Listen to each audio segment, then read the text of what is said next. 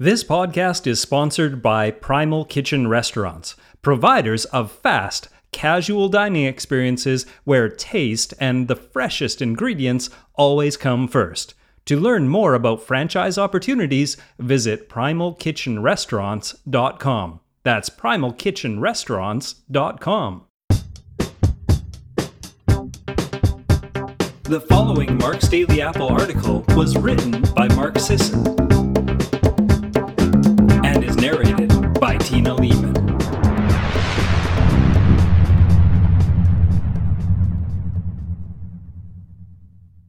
What you need to know about foodborne illness, Part 2, Kitchen Strategies. Last week's post on foodborne illness might have set a few people's teeth or stomachs on edge. For others, it might have brought up some unfortunate memories of weathering their own bouts of food poisoning. Regardless, reading much about these nasty little pathogens sure makes a person want to know how to steer clear of them. A few readers even noted the tension of waiting a week for the follow-up on how to actually prevent the insidious effects of those common pathogens. Maybe reading about foodborne illness is like hearing that someone in the room has lice. Immediately, you start itching, or in this case, worrying about that last thing you ate.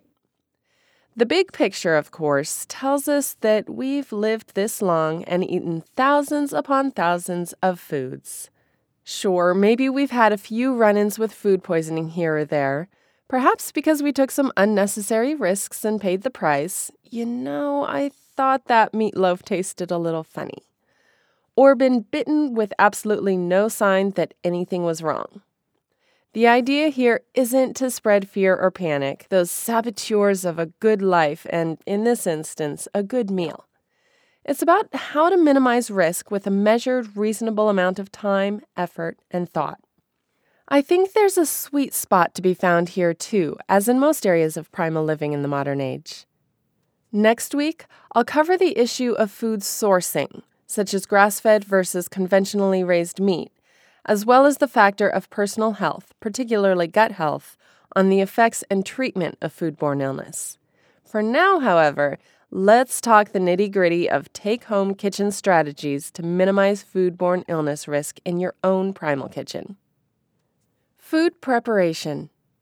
Experts stress here that the key is avoiding cross-contamination, using plates, cutting boards, and utensils for both raw or uncleaned produce and cooked or washed foods. Cleaning and sanitizing kitchen surfaces, tools, cleaning items, and of course hands between handling different foods will go a long way toward reducing ultimate risk of infection. Soap and water work fine for hands and most tools and surfaces. For cutting boards with nicks and grooves, boiling water can be more of an assurance. Many dishwashers have sanitized settings for added peace of mind. As for food itself, let's talk produce first.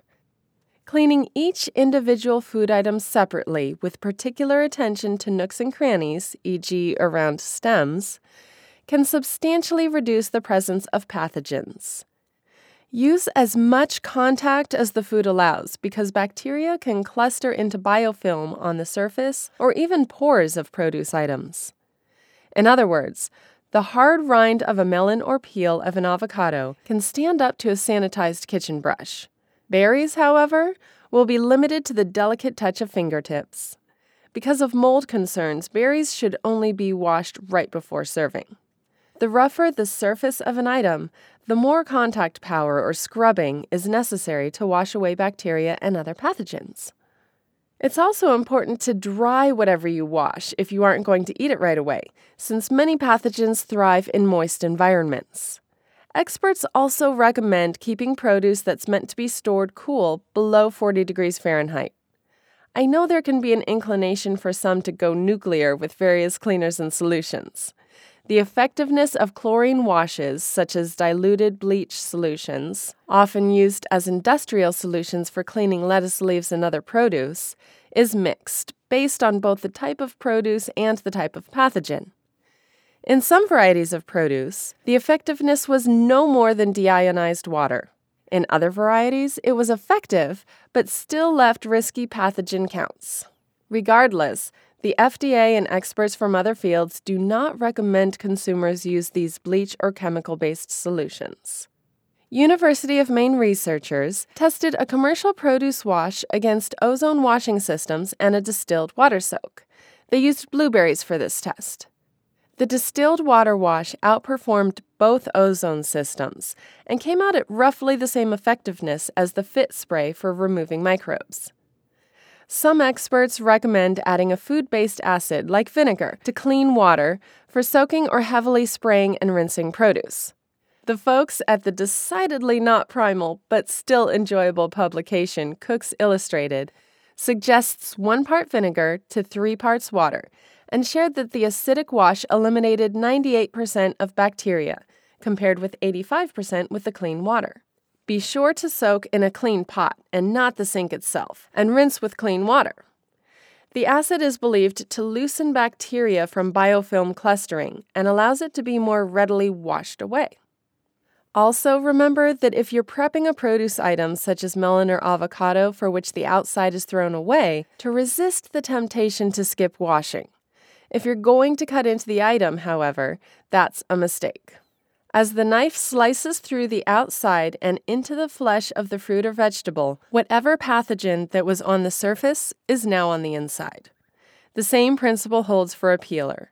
Wash well and then cut or peel. Also, be sure to cut away areas around any peel damage, since pathogens can penetrate into the produce through the compromised barrier.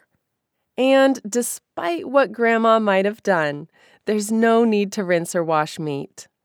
Cooking to appropriate temperatures will be the best mechanism for killing pathogens, and any attempts to wash or rinse meat will only increase the chance for contamination of sinks, counters, and other kitchen areas or tools, not to mention hands.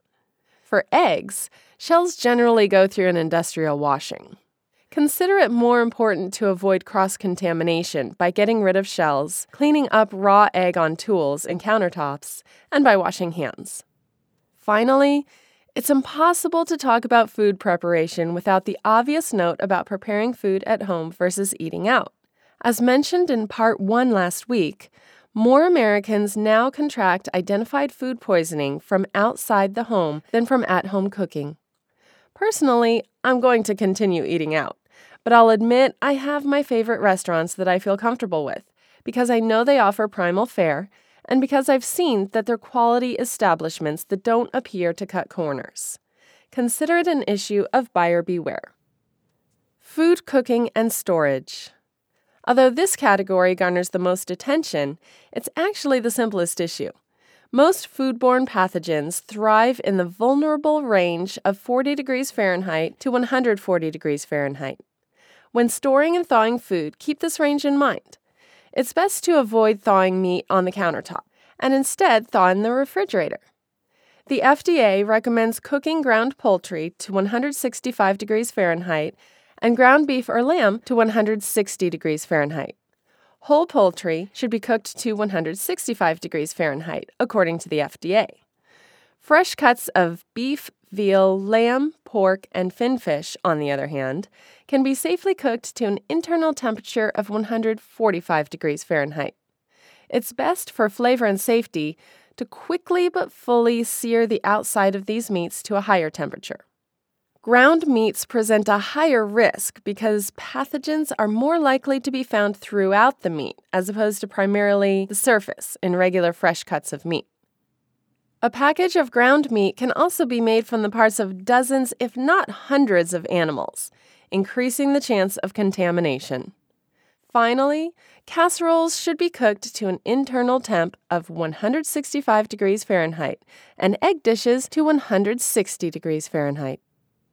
Vulnerable persons, such as pregnant women, young children, and older adults, or those with compromised immune systems, might be particularly cautious about the Listeria pathogen, which can thrive below 40 degrees Fahrenheit. If you fit into one of these categories, it's advisable to heat items like lunch meat or avoid them altogether. Get precise by using a cooking thermometer rather than relying on color on the inside of the meat. This will also allow you to avoid having to cut through meat and release juices before you're ready to eat. Shellfish can be cooked to visual cue, such as clams, oysters, and mussels, cooked until their shells crack. Shrimp, lobster, crab, and scallops should be cooked until their flesh is opaque. Once food is cooked, keep it at or above 140 degrees Fahrenheit, or cover and cool it quickly, rather than leaving it out to naturally cool to room temperature, in the refrigerator or freezer, to minimize the growth of bacteria and other pathogens in that vulnerable temperature window.